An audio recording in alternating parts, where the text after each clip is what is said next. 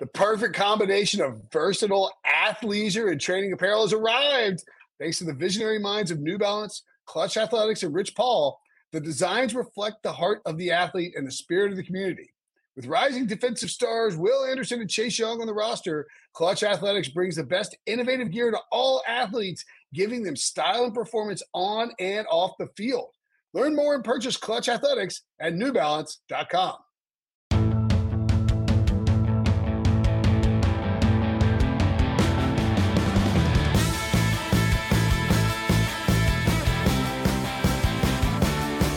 What's up, everybody? Welcome to the Pick Six Podcast, CBS Sports Daily NFL Podcast. I'm Will Brinson. I'm your host. It is Sunday, December 13th, and I am joined by John Breach in what is a new, the second week in a row that we've now launched this as part of the podcast feed. It is the Week 15 look ahead lines. Breach, what's going on, buddy? Not too much. Week 15. It is Christmas season. It is week 15 season. The regular season's almost over. I don't know what the heck happened. I've been locked in my basement. I don't know what's going on anymore. Yeah, it does feel like we're like rolling right along, but it's kind of awesome. So let's get to the games, and we'll start with the Chargers and the Raiders. They will do battle in week 15. The Raiders -3 over the Chargers in Las Vegas. What do you think about that game? By the way, the over-under for this one was like 54. Yeah, it should be. And you know what, Brinson? If the Raiders want to stay in the playoff race, they need to win this game. That's what I think about this game. Luckily, they are getting the Chargers. I feel like John Gruden has kind of figured out Anthony Lynn. The Raiders have won 3 straight against the Chargers. They covered the spread in all 3 of those games. And you know, if there's one thing the Chargers can't do, it is stop the run. So you know what John Gruden's going to do? He's going to design a game plan that gives the ball to Josh Jacobs 20 or 30 times. They're just going to run.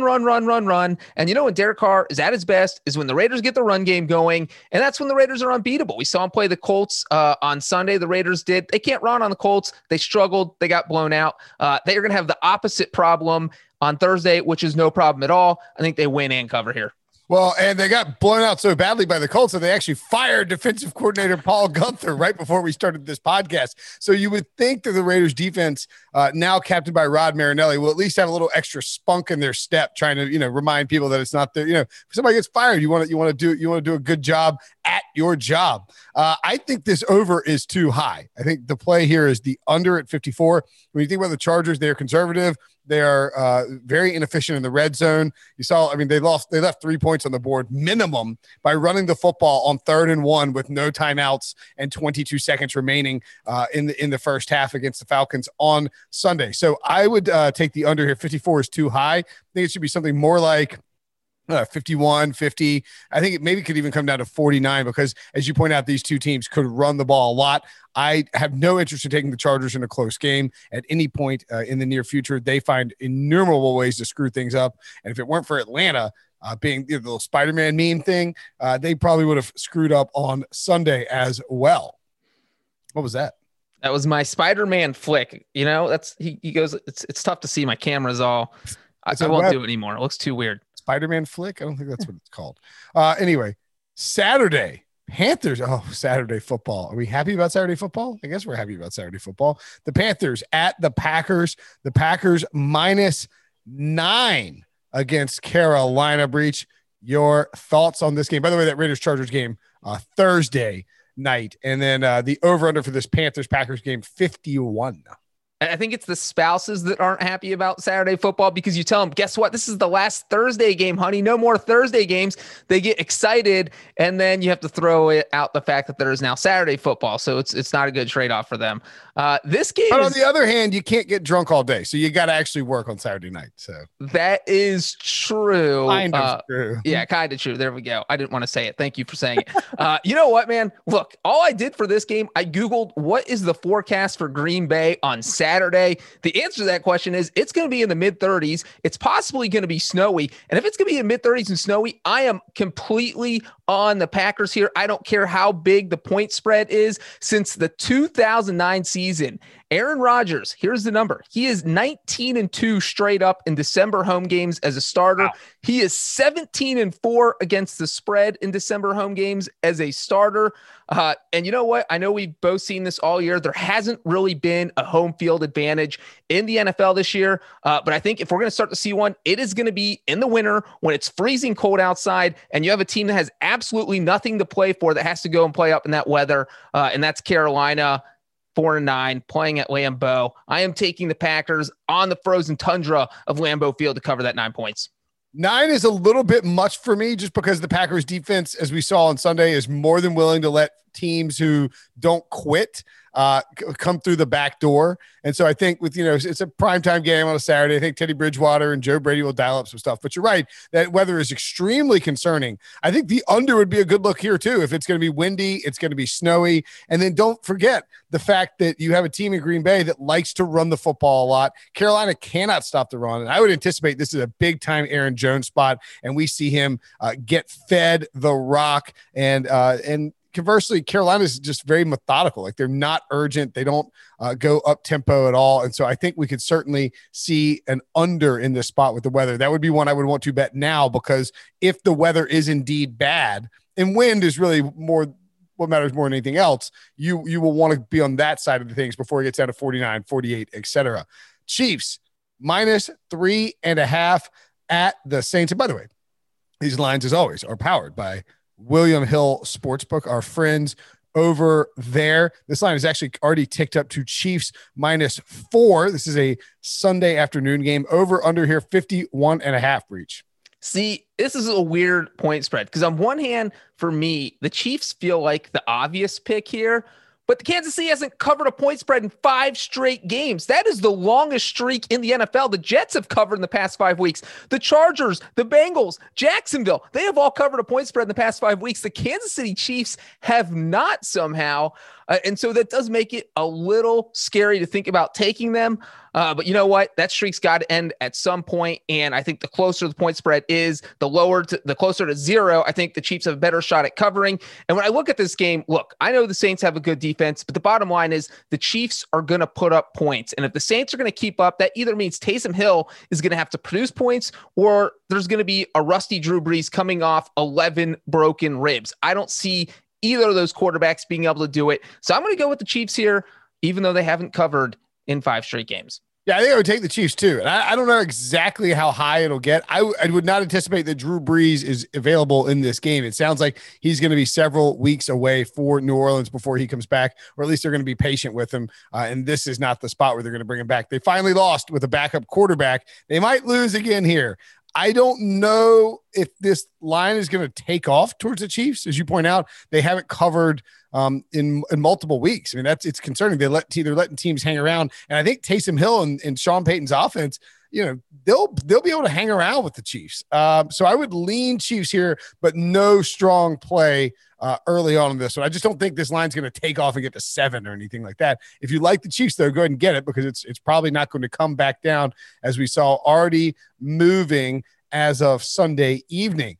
Eagles at the Cardinals. Cardinals are -5.5 in this spot. A surprising number, I think. This is a Sunday afternoon game as well. The over-under here, 48, Breach. Yeah, I thought this was a surprising number too, just because you look at the Cardinals. I know they beat the Giants on Sunday. Great. It's still an NFC East team. They are playing an NFC East team, so whatever. But the Cardinals are 2-4 over the past 6 weeks. This hasn't been a great football team since their week 8 bye. And then you look at Philadelphia. Look, Brinson, I'm not going to say I'm going to start fawning over Jalen Hurts right now, but I might start fawning over Jalen Hurts right now. That was his first start of his career. He's going up against a very good Saints team with the best record in the NFC, and that defense wasn't missing. Well, I'm sure they didn't have Drew Brees, and Hurts looked good. And the thing is, Doug Peterson's going to break down all that film. He's going to say, all right, this is what he did good. We're going to refine this game plan and make him even better for this Cardinals game. I'm not sure if the Eagles are going to win, but I really like them here to cover that 5.5 points. Yeah, I think so. You like the Eagles to cover the 5.5 points, right? Yeah, I like the Eagles. Yeah, I agree with you. I mean, look, Debo is not turning his video on for this podcast or any of the podcasts on Sunday because he took off his pants once Jalen Hurts started playing well. And Hurts looked just frankly infinitely better than Carson Wentz. It is a big time problem for the Eagles in that sense because, Hurts wasn't perfect, but the offensive line was an excuse. The receivers weren't an excuse. The play calling wasn't an excuse. And that changes things dramatically. 5.5 is just too much for a team. It's not like you're buying low on the Cardinals here. I mean, they just throttled the Giants. I don't think they will dominate the Eagles by any stretch of the imagination. And Arizona would love to run the football, and you just can't do that very well against Philadelphia. So I will take the 5.5 points too. And I would anticipate this gets closer to a field goal would be my guess. I also think the under is a good spot here, but somehow the Eagles went over that total 44 against the Saints. Unbelievable how that freaking happened. Jalen Hurts. How do you let that happen? That's one of the all-time bad beats. So I think I would actually take both the under and the Eagles here. I might even have a stronger lean towards the under. I don't think it's going to be a high-scoring game. So give me the under on the early look ahead, and we will move on to Jets-Rams. I don't know why Debo keeps picking the Jets as one of the games that we should look at, but they are minus 16, but they're plus 16.5 at the Rams, and the line is already on the move. It's juiced towards the Rams, and who can blame them because of what happened to the Jets in Seattle? They are, I guess they're flying back 6 hours. Then they got to sit around and think about being 0-13 all week. And then they're going to fly another 6 hours back, knowing that there's another 6 hour flight back to New York if you lose and you're 0-14, over under 44.5 here. Yeah, you know what those 6 hour flights do? It's everybody sitting on the plane blaming each other for the loss. And if the Jets keep having these flights, they're going to get in fights. They're not going to cover these spreads. Look, Brinson, I'm just going to say it. I thought the Jets were going to cover last week against the Seahawks. I learned my lesson. I am no longer taking the Jets under any circumstance. I think Debo's putting the Jets point spreads in here to mess with our minds because there is nothing harder to kind of decide on as a point spread when it gets up to 2 touchdowns or more. Well, I will say this, that I think the Seahawks-Jets point spread ended up closing at 16 points. The Seahawks were favored by 16, which was the third biggest point spread of the season. So the Jets were an underdog by 20 to the Chiefs. The Chiefs covered. Jets were an underdog by 16 to the Seahawks. The Seahawks covered. This number might actually end up going up toward the Rams being favored by more. And as long as it stays under 20, I think I'm taking the Rams because the idea of Sam Darnold trying to run away from Aaron Donald and that Rams defensive front just makes me, quite frankly, afraid for Sam Darnold's life. I'm taking the Rams to cover big time. Yeah, I mean, this is a ton of points, and you really do hate to take it. And but I mean, how are the Jets going to score? They can't score. I mean, they missed a bunch of field goals.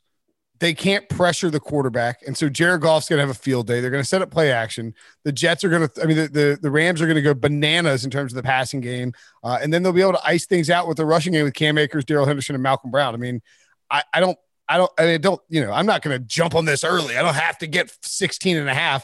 I mean, because at that point, it's just probably too many points. I wouldn't mind. We talked about the Packers earlier. 9 is a bit much, but you could take the Packers and you could take the Rams and do a 2-team teaser. And so then you get the Rams just have to win by 10. They should do that against the Jets, and the Packers really just have to win by a field goal, which they should do against the Panthers. I don't hate that teaser at all. So let's go ahead and toss that into the early one. And by the way, this under should be it should be a lock.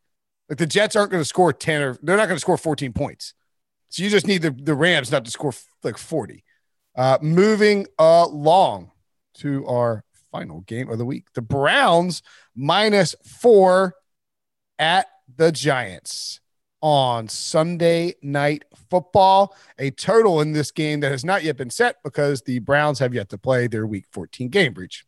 Brinson, look, the Browns have been good this year, but if there is one spot I can't take them yet, it's as a road favorite, especially in a primetime game. The Browns are 0-2 against the spread as a road favorite this year. They're 0 for their past 6 against the spread as a road favorite. Whatever it is, you put the Browns on the road, they're supposed to win. They either don't do it or it's a close game. And one thing about this game is that the Giants are good at stopping the run. So, the Browns game plan is feed Nick Chubb, feed Kareem Hunt, have Baker Mayfield do as little as possible. And the Browns win with that game plan, with that recipe. And it's been working for them. But against the Giants, it's going to kind of fall on Baker Mayfield's shoulders because I think the Giants will go all in on stopping the run. They've given up, I think they're in the top 5 as far as fewest rushing yards allowed this season.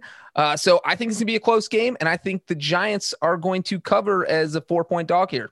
Yeah, I would probably lean towards the Giants early on because you're buying low on them after they got blitzed by Arizona. I would say, though, I think you probably want to, it all depends on what you think is going to happen on Monday night. Like if you think that the Browns are going to throttle the Ravens, then, and you want to bet the line's going to move up. It's going to move closer to 7 if the Browns take care of business against the Ravens. If you think the Browns are going to get throttled by the Ravens, then you don't want to buy on the Browns right now because that line is going to come down closer to 0. I mean, my sense is that this probably is more like 2.5 or something like that when it opens. But if you're under the impression the Browns will roll on Monday night, get this in now because this will climb up to a touchdown. But you're right. That is a lot of points for a Cleveland team that hasn't done a lot of winning on the road in prime time. All right, that'll do it for us on the early Week 15 look-ahead lines. Getting ready for Christmas, getting closer to the playoffs. Football's rolling right along. We'll talk to you guys later. The chilling new original docuseries on Paramount Plus. Why did he kill his family? The answer lies across the ocean in a woman named Sylvie. She's a Ken model. Where desire leads to deception. I ended up spending $12,000 and $15,000 a day. It was addictive. I can't get you out. And obsession leads to murder. Who did this to your family? You can't really maintain a fantasy forever. Control Alt Desire. Now streaming on Paramount Plus.